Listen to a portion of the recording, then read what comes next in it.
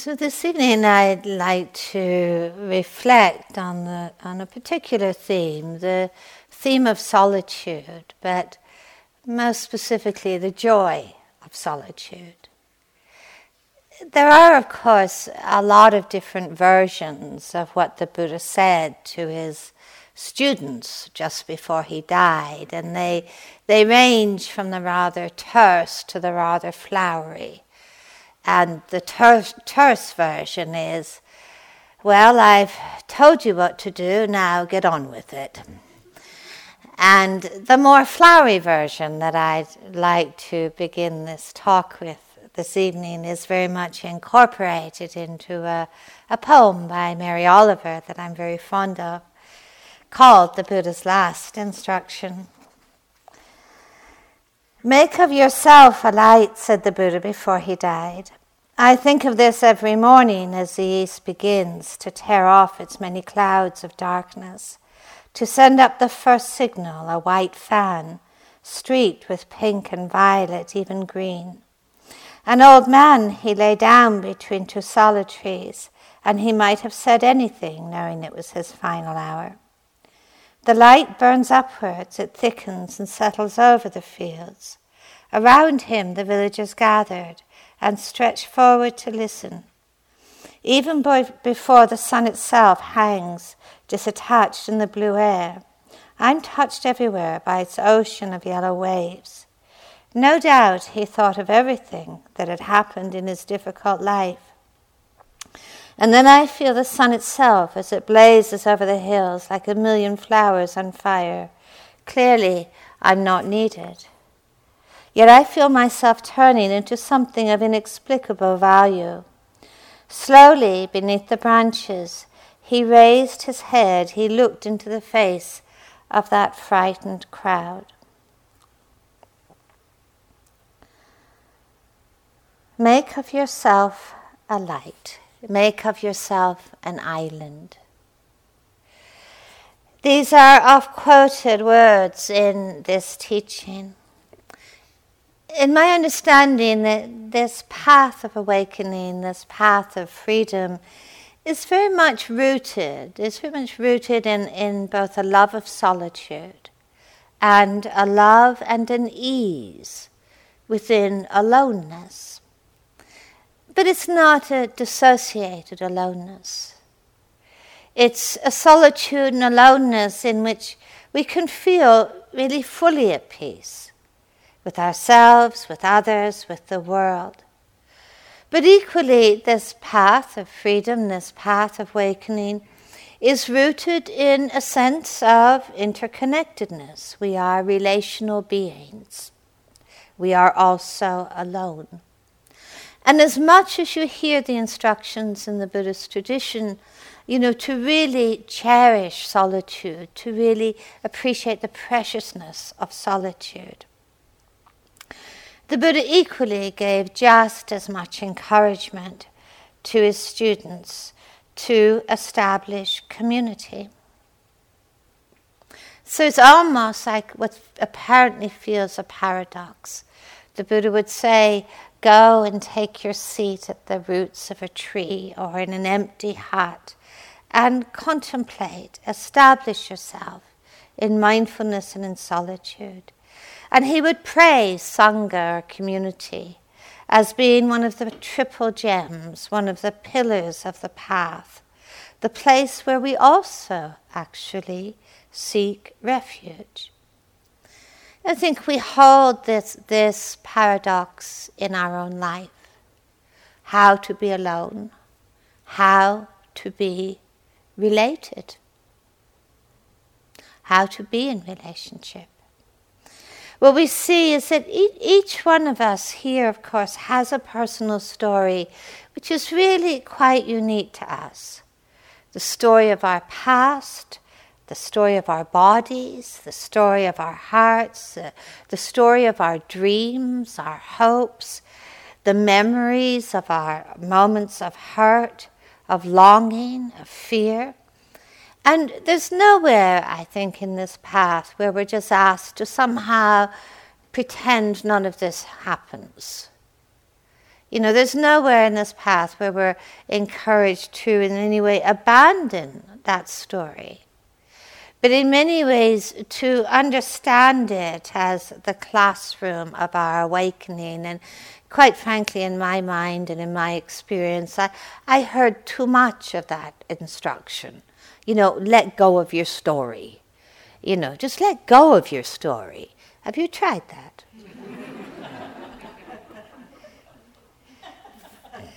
Oh, if you haven't, please feel free. And it's almost as if, this whole life, when we hear that instruction, I almost hear it in that sense that this whole life is somehow an obstacle. It is something to get over. It's something to transcend. It's something to get rid of. And you wonder how you would be in the world if you were successful in doing that. I mean, would you even remember how to get home? Or who to get into bed with? Or who your children are? So there's some way that instruction, the way it's delivered at times, really just doesn't make sense. And my understanding of this path is so firmly rooted in the classroom of our lives, including the classroom of what we call our story, this whole stream of events and experiences and conditions that have come together to bring us here, actually. To bring us here in this body, to bring us here in this mind, to bring us here in this heart. This is actually where we learn our deepest lessons of peace. It's where we learn our deepest lessons of compassion and awakening. Yet we're also invited to expand the field of our awareness and to understand the many ways, the myriad of ways in which our personal story really lives within the universal story. And it is that understanding that brings spaciousness into our personal story, but it does much more than this. Expanding our personal story into the universal story of everyone in this room, everyone beyond this room, everyone we've ever known, all of those we've never met. To expand our awareness into that universal story is truly the ground of empathy. It's the ground of compassion. It is that expansion and that understanding, I think, that places us really firmly in the family of all beings. We only need to look around us here and at all the beings that we know and don't know beyond these walls, and we see the universal themes of our stories. The realities that we are all born, we will all change, we will all age, we will all die, we all share the reality of our mortality, we share in our capacity to know sadness in the face of loss, to know fear in the face of uncertainty and unpredictability, to know shakiness in the midst of a life that we know is ungraspable and will never actually stand still for us. We also share in our longings for safety, for love, for acceptance. And we also perhaps in our hearts know that the deepest lessons of transformation in our lives we learn within. In many ways, we learn alone. And certainly in our lives and at our deaths, we may be fortunate enough to be surrounded by those who love us. Yet, in truth, it's only us who can really make peace with both our living and our dying. Only we alone who can truly understand the ways of our own hearts and minds. And truly it is our efforts and our sincerity and our commitment that shows us a way to bring torment and struggle to an end. In many ways it is we alone who really learn the lessons of contentment and freedom. We can have many, many friends on this path, and we are fortunate if we do.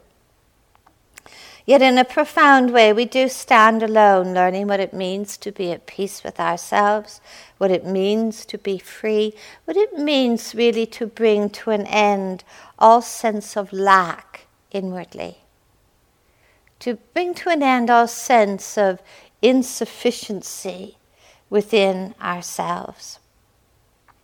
And in many ways, I feel it is that inner freedom that really opens the door to a genuine sense of community, a doorway in which we find a genuine, authentic sense of relatedness.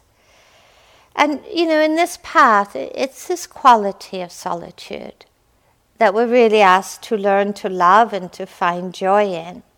And I think it is that joy that is perhaps one of the greatest manifestations of emotional maturity. Paul Tillich, he once wrote, he says, our language has wisely sensed the two sides of being alone. It has created the word loneliness to express the pain of being alone, and it has created the word solitude to express the glory of being alone. Now in the poem, Mary Oliver speaks about the Buddha looking into the face of a frightened crowd as he offered his last teaching, perhaps recognizing, as we may recognize for ourselves, the somewhat kind of almost existential anxiety that can govern our hearts and lives. There's a Christian mystic who once described anxiety as the mood of ignorance, or as anxiety is the mood of confusion, of bewilderment, of not knowing how things actually are, not being at peace with how things actually are. Anxiety is perhaps the mood, when that mood is there, we look at the world, when we look at the world through the eyes of insufficiency or incompleteness, solitude really does look like loneliness. It has the feeling of being bereft, of not knowing who we are, of having no way to temper the kind of painful feelings of insufficiency. And, you might have tasted those feelings yourself. And we know when those feelings of lack, those feelings of insufficiency are really present in our life, that something is missing. Something's not complete.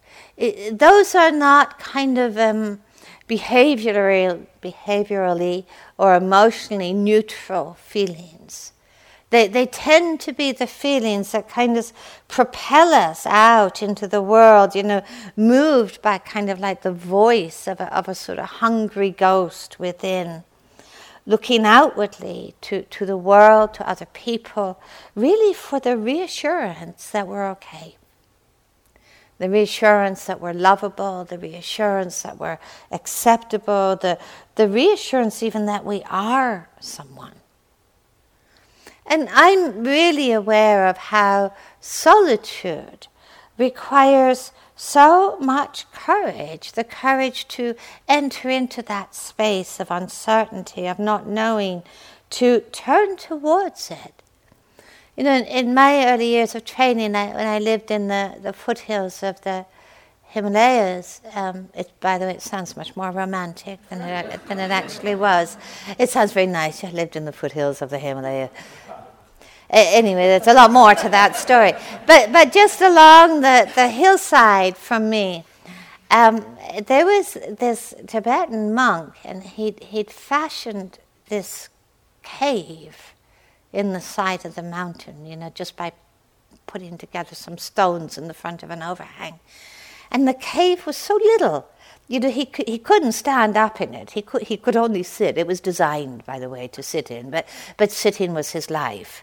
So he lived there. He just lived there for years. He didn't come out. He didn't have a social life, He didn't have people who told him he was just doing great, and he was a fantastic person, And, apart from all the hardship of it, which was obvious, by the way, there was no central heating or aircon or any of those things, and people would come and leave food outside. And, of course, some people would regard that as foolishness. But actually, whenever you did see this guy, he walked around with the most amazing, radiant smile on his face, and he was not loopy. And he was all there. And I just thought, how much courage that took. Every day. If you could imagine it, how much courage that took to live within that uncertainty.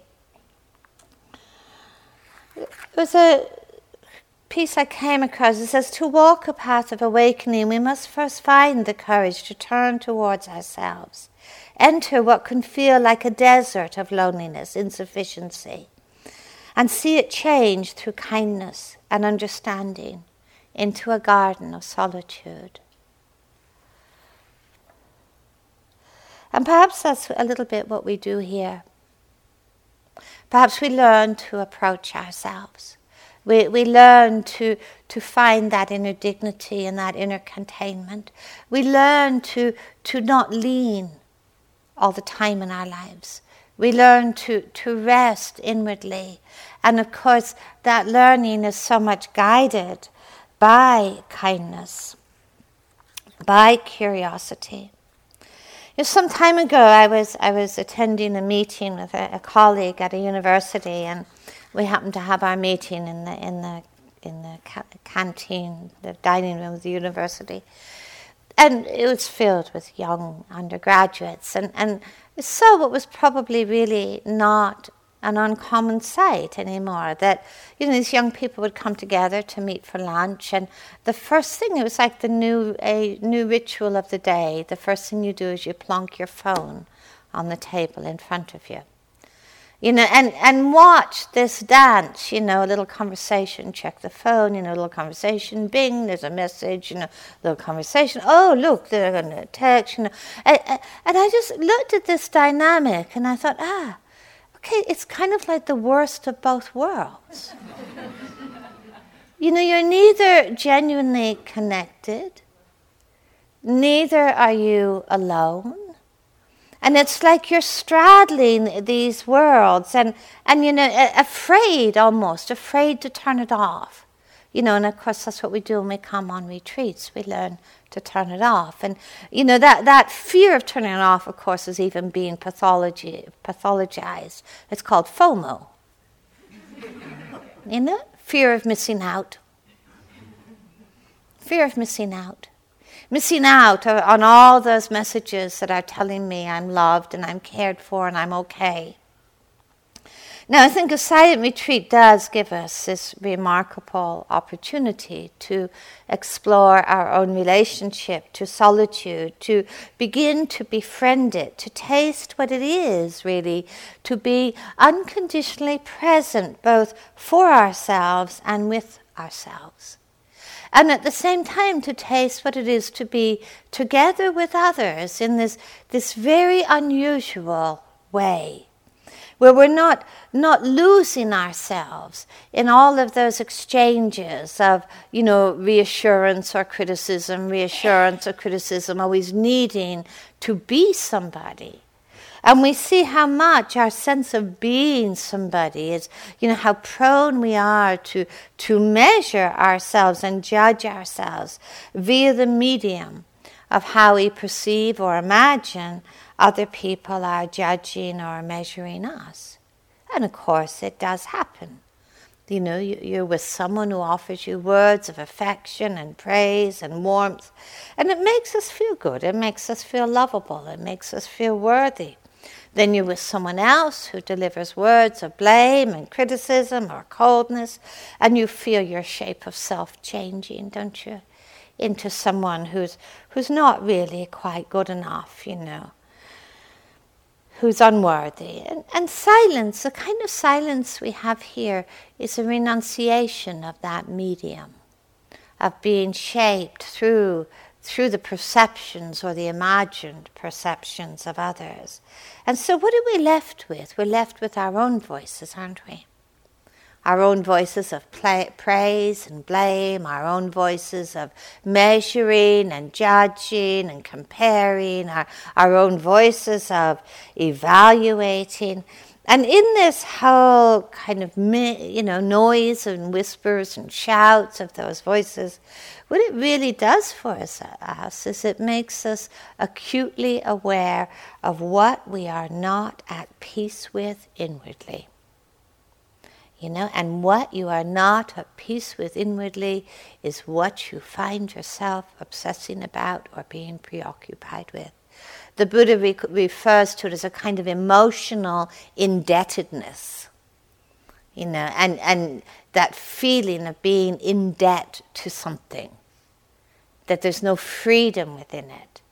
And so when we see our minds constantly returning to some very familiar obsession, very familiar preoccupation, we know that this is what we are not at peace with. We know this is where we're asked to find the understandings, the compassion, the care to make peace with what is not peaceful.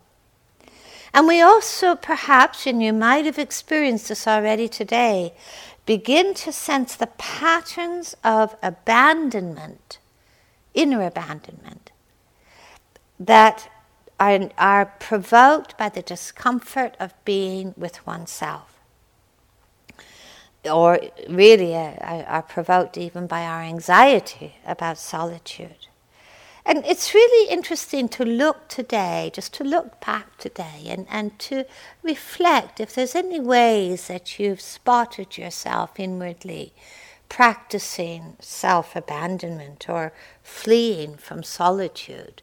Sometimes it's just entertaining ourselves, isn't it? Well, don't want to be here, I'll just manufacture some inner entertainment, I'll plan my vacations, I'll recollect some juicy memory, I'll think about tomorrow, or I'll have a few thoughts about a few people here and where they got that nice shirt from and, why they walk like that. And, there's a lot of ways we just kind of distract ourselves, isn't it? If you look at those thoughts, they're not really very useful, are they? They don't particularly enrich our lives. But they keep us busy. Some of the ways that we abandon ourselves is just through numbing out. Don't like being with myself. That's the easiest way. Just fall asleep. Just nod off, just space out. Sometimes we get abandoned find that discomfort of being alone expressed just simply in busyness. I just keep doing. I'll just keep myself busy. I don't have to feel what's going on. And even on retreats we can be so incredibly, cleverly creative about keeping ourselves busy. For a place where you've got nothing to do. And there's something, in this path where we're not judging any of this. We're not judging any of this. We're just starting to be aware of it, and we're starting to be curious about it. These moments of dissociation, these moments of disconnection, they're not inviting blame. They're inviting the sense of curiosity and really a kind of question of, can we actually learn to love non-distractedness? What would be really asked of us? To learn to love wakefulness, to love that inner sense of really being embodied, that quality of unification of body, mind, heart, present moment. What would it be asked of us? Not just to practice this, but to actually have a passion for it, to actually love it.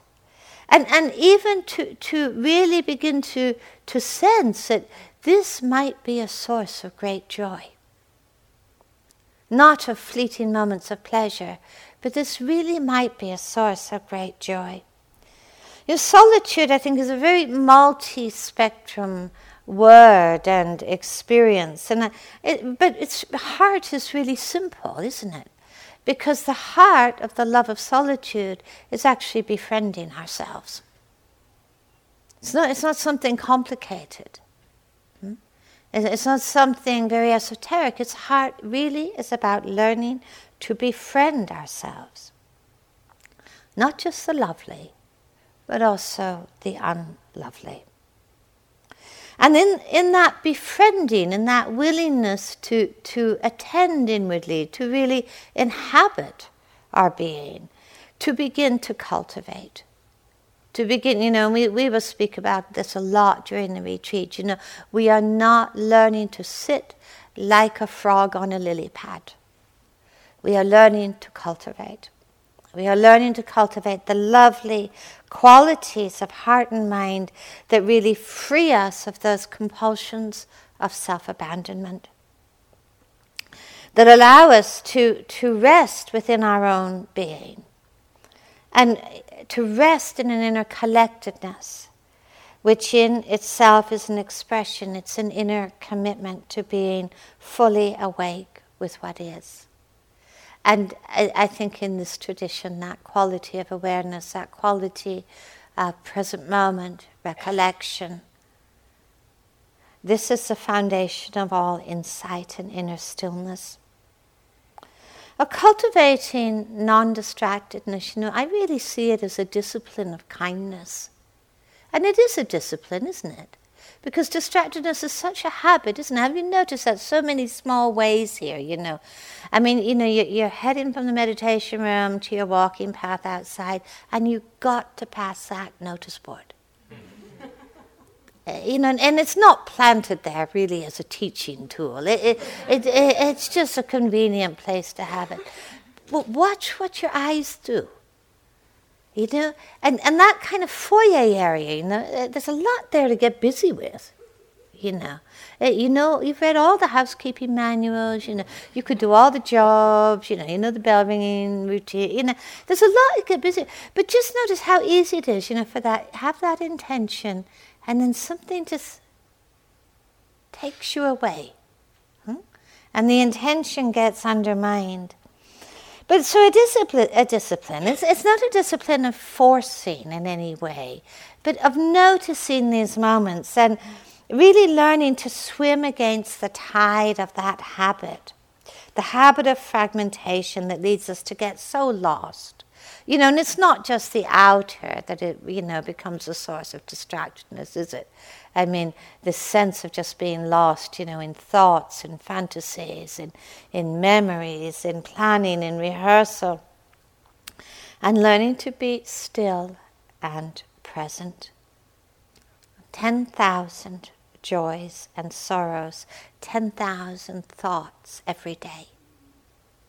It's estimated the average person 67,000 thoughts a day, is that right? Something like that. 67,000 thoughts a day.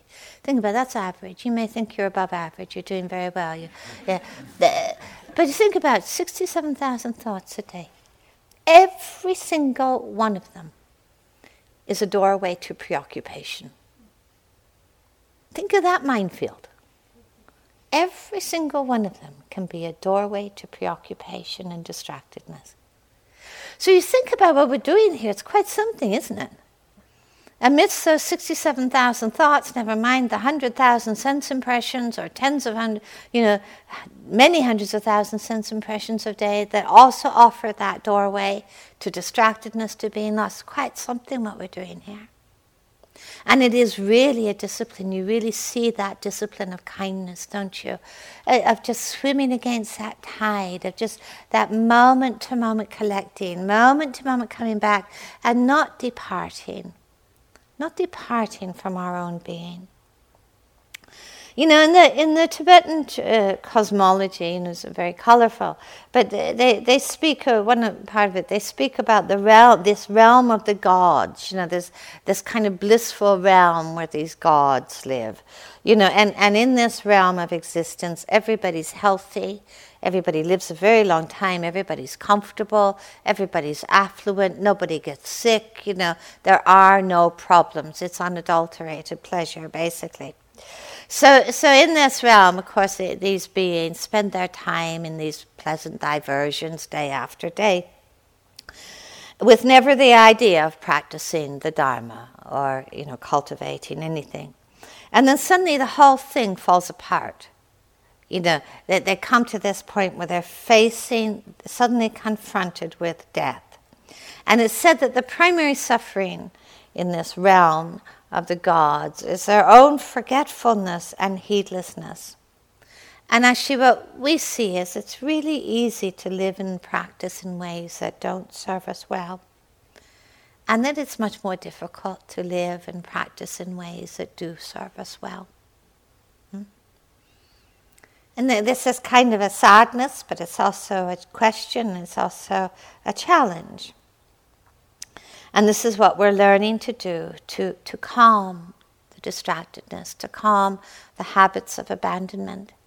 And what we're learning here is, of course, not just a retreat lesson. This is a lesson for our lives. Disentangling from the world, establishing ourselves in mindfulness and in solitude, moment to moment, again and again. Now, when we talk about disentangling from the world, you know, this has nothing to do with pushing the world away. It's about the wise use of our sense doors, including the sense door of our mind. Learning to kind of track the ways that we do get entangled and lost. You know, where we actually want. It's more than a habit pattern. Sometimes we just want the world to excite us. We want the world to gratify us. We want the world to provide for us the sense of aliveness that at times we feel to be absent inwardly. And it's almost like looking to the world of sense experience to deliver that sense of wakefulness. And this is where we get entangled. So what is wise use of the sense doors?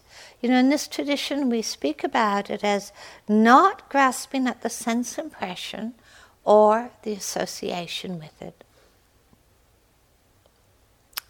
The sound of the bird comes. It's lovely. Not grasping hold of it. Not going into all the memories of, you know, my many adventures bird watching, or my future life as a twitcher, as I call it in England anyway. We hear the sound of the lawnmower. You know, not grasping at the sense impression or the association with it. Could be lots. Think of your own mind. A thought comes, not grasping at the thought or the associations with it. Not moving into the world of good and bad and right and wrong, because this is the nature of entanglement. There's also a saying in the Tibetan tradition that preoccupations will never die. Preoccupations will never end until we die. They end when we put them down. There's a sense of that.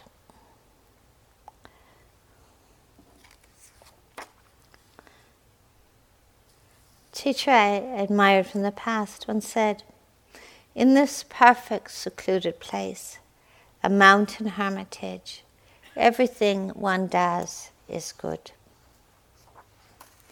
The mountain hermitage is not describing a geographical location. In many ways, mindfulness, genuine mindfulness, inner recollection, establishing oneself in solitude, this is our mountain hermitage. This is it's seen to be a place of receptivity, of appreciation, of compassion, of love, arising from that quality of inner stillness and really leading back to stillness. It's about being able to move in this world, this complex world, without being governed, not by the world, without being governed by what we want from the world. That's the most important piece. Without being governed by what we want from the world, not being governed by a sense of need, by a sense of lack or insufficiency. In many ways, that is the root of all generosity. It's so important as we begin a retreat to remind ourselves, I think, that perfection has never been the goal of this path. Freedom and compassion are the goals of this path. Learning to be at ease in solitude really means finding within ourselves compassion for imperfection and tolerance for discomfort. Without these qualities, we are always going to be prone, I think, to flee from ourselves, to flee from the imperfect, to fear it and to abandon. And the way that manifests, of course, is aversion in the forms of blame and shame and judgment.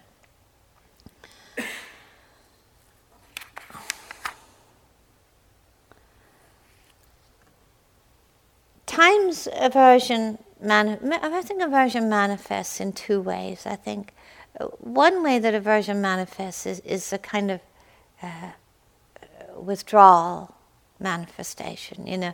We withdraw, we interfere into resistance, into denial, or into numbness. And the other way that aversion manifests is much more the sort of attack mode, and the attack mode that I see in retreats is this incredible compulsion to become something. The pursuit of the ideal image of who we should be and what we should be experience. I think of this as the attack mode. The pursuit of the perfect meditator who has the perfect meditation experience. There's not much room in there for compassion, is there? There's not much room in there for the tolerance or the very radical acceptance of the discomforts that come to every human life. It's not surprising those compulsions are there, because we're so force-fed ideals of perfection from all the messages that we receive from the world that, you need to earn and merit worthiness. It's not enough just to be. You have to deserve it. You have to earn kindness, or you have to earn love or acceptability. This path comes from a very different perspective, that everyone, including ourselves, is fully deserving of compassion, of kindness, of learning to embrace the imperfect and learning to be upright within discomfort. I think solitude is really this antidote to the pattern of forsaking ourselves. And the Buddha speaks, about this. It's very counterintuitive almost, because we could see that all of these patterns of aversion, abandonment, they're all patterns of agitation, aren't they? And what do you think the Buddha's suggestion for agitation was? Stillness. Be more still. Cultivate stillness. Be more still. You know what agitation does to you behaviorally, don't you? You get moving, you get busy. You can get busy in your body, you get busy in your mind. The Buddha's suggestion is stillness. Be still in the body. Learn to calm the agitations of the mind and heart. Cultivate stillness in the midst of this. We sit and we walk with ourselves, we listen inwardly, we glimpse moments of great loveliness, of spaciousness, of sensitivity, of kindness, of generosity, and we meet the unlovely. And, I think a lot of solitude is about our willingness to genuinely explore our relationship with the unlovely, with the difficult, the imperfection. I personally have seen in my own life that my relationship with the uncomfortable and the imperfect and the unpleasant very much comes to define who I believe myself to be. If my relationship with the imperfect and discomfort is only one of fear or aversion or anxiety, that will govern my life. That will form my sense of self, that I'm a fearful person. I'm incapable of meeting this. I'm not good enough. I'm not able enough to, or have the courage enough to meet this. And that is a life of flight, isn't it? Always running, always avoiding, always trying to get rid of, always trying to move towards that elusive, pleasant, ideal moment. It's an anxious life. I think solitude really rests upon our capacity to stand in the midst of all things, to stand in the midst of the difficult. And we're learning to do this. It's a practice of equanimity. It's a practice of non-identification, learning. And this sounds so simple, but you cannot define yourself by the contents of your mind. You cannot define who you are by the contents of a single sitting or a single walking. It's not wise, if I might say that. It's not wise. This is a momentary shaping of self, identification. Whenever you define yourself by the content of your mind or the content of your experience, what you experience is this momentary, elusive shaping of a sense of self. I'm good, I'm terrible, I'm terrific, I'm a failure, oh, fantastic sitting, I'm a great meditator, crummy sitting, my future is a failed mystic. You just see that happening. And don't you just get a sense after a while that this is not really a very wise way to be in this world? Not a very wise way to be with ourselves. The highs and the lows of that. I think solitude is really a commitment of courage, to sit and to walk and to live and be in the midst of it all. That metaphor of the mountain. That is touched by all of the elements and yet is not shattered. One of the aspects of Kuan Yin, the kind of manifestation, the deity, the manifestation of compassion, is likened to holding a willow branch that can bend beneath the storms of life but doesn't get broken and comes upright. And that is the kind of practice that we're doing here.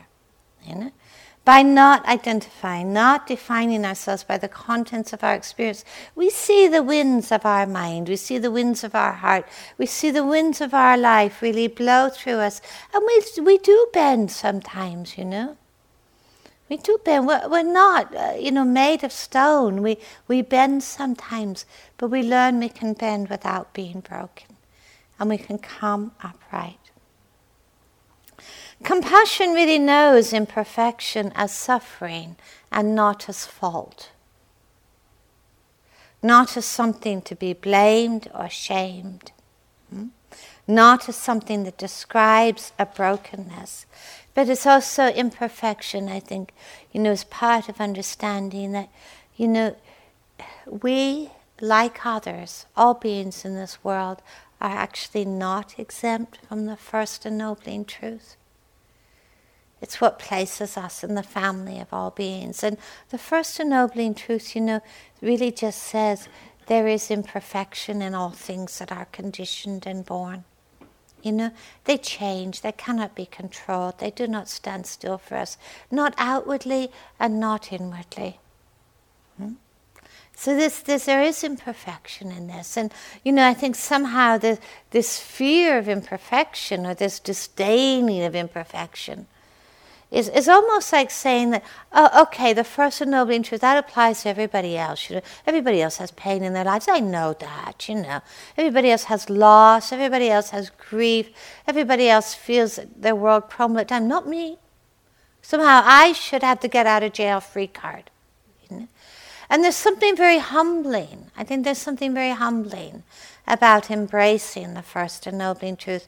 But it's not only humbling, it's also opening, because it's really what places us in the family of all beings.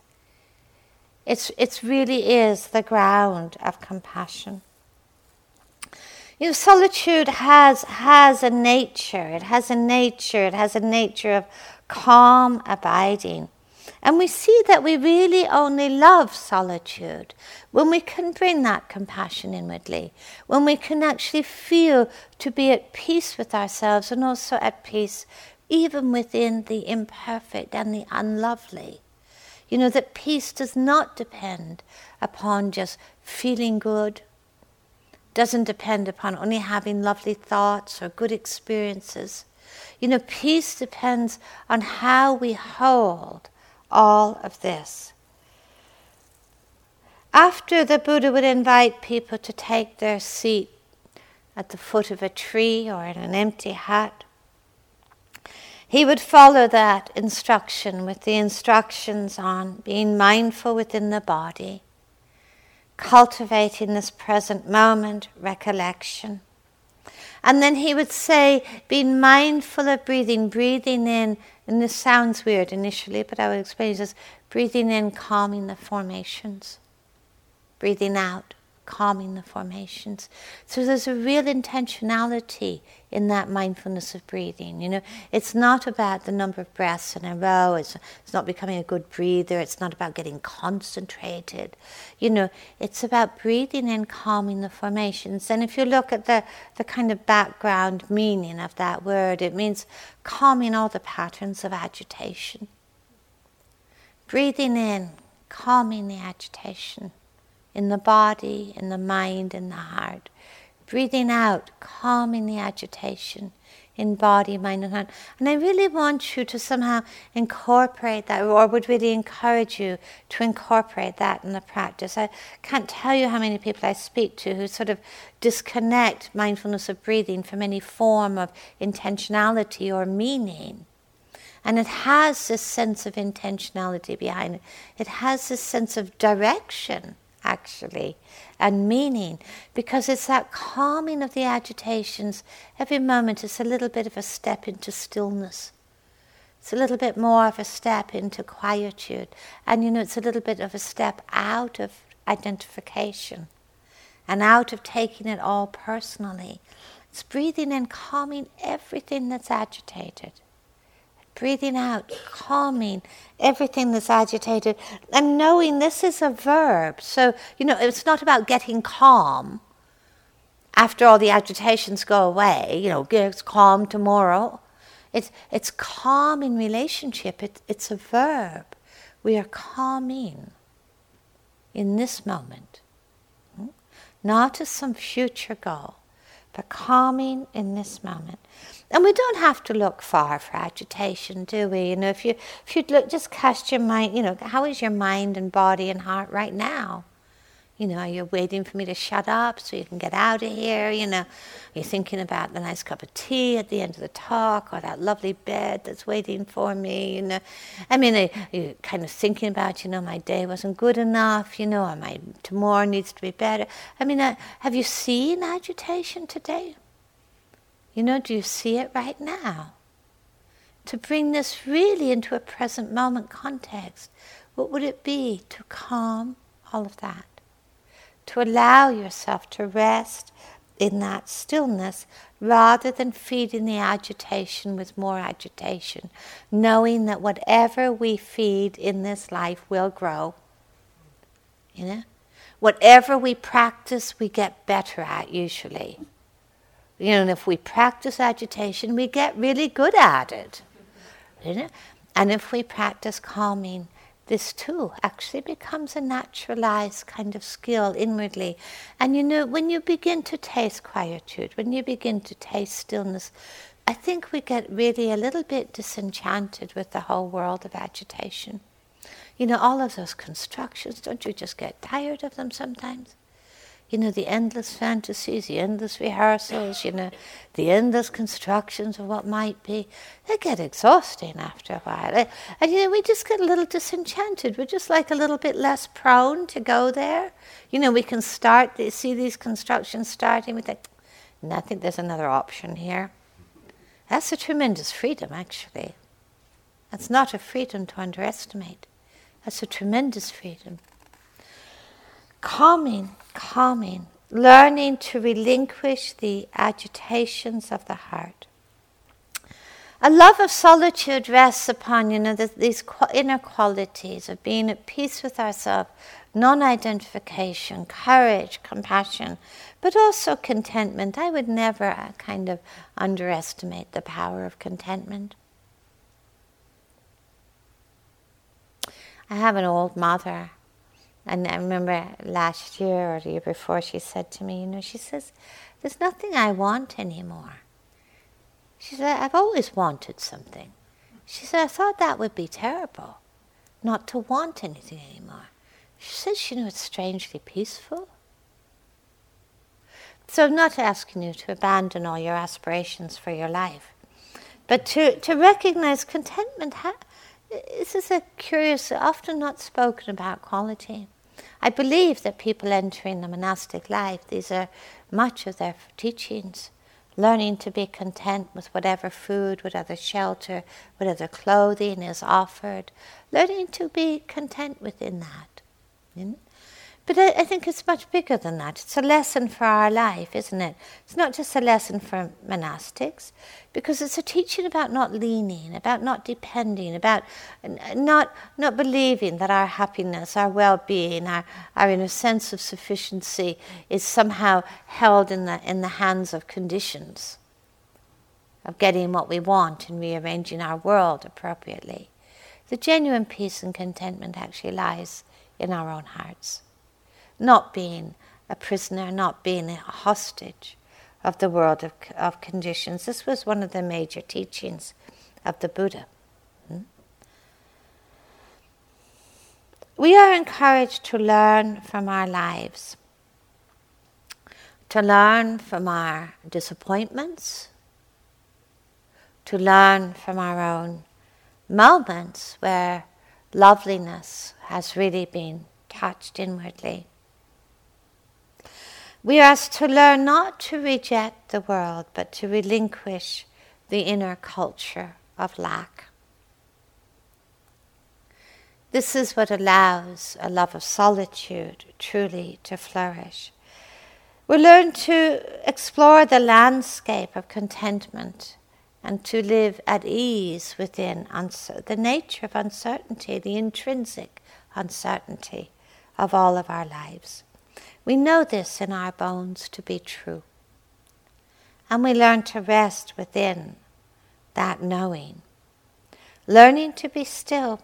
Learning to still. We sow the seeds of our capacities for really a great spaciousness, a great calmness, a great sense of sufficiency inwardly. And we're doing this moment to moment, and in that I think we're really following some of the Buddha's last instruction, to learn how to be a refuge to ourselves, to really learn how to be an island, and yet also to live within a community of beings from which we're never disconnected. If we could have just a moment quietly, and then we'll have a time for some walking.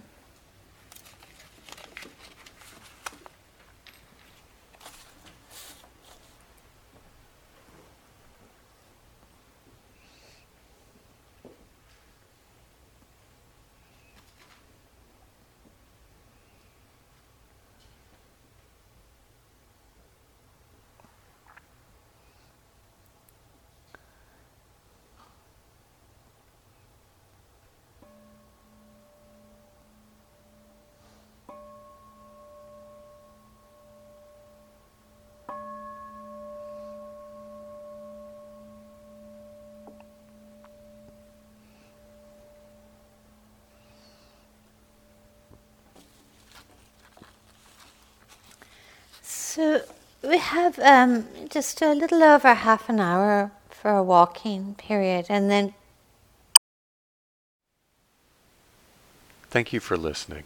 To learn how you can support the teachers and Dharma Seed, please visit dharmaseed.org/donate.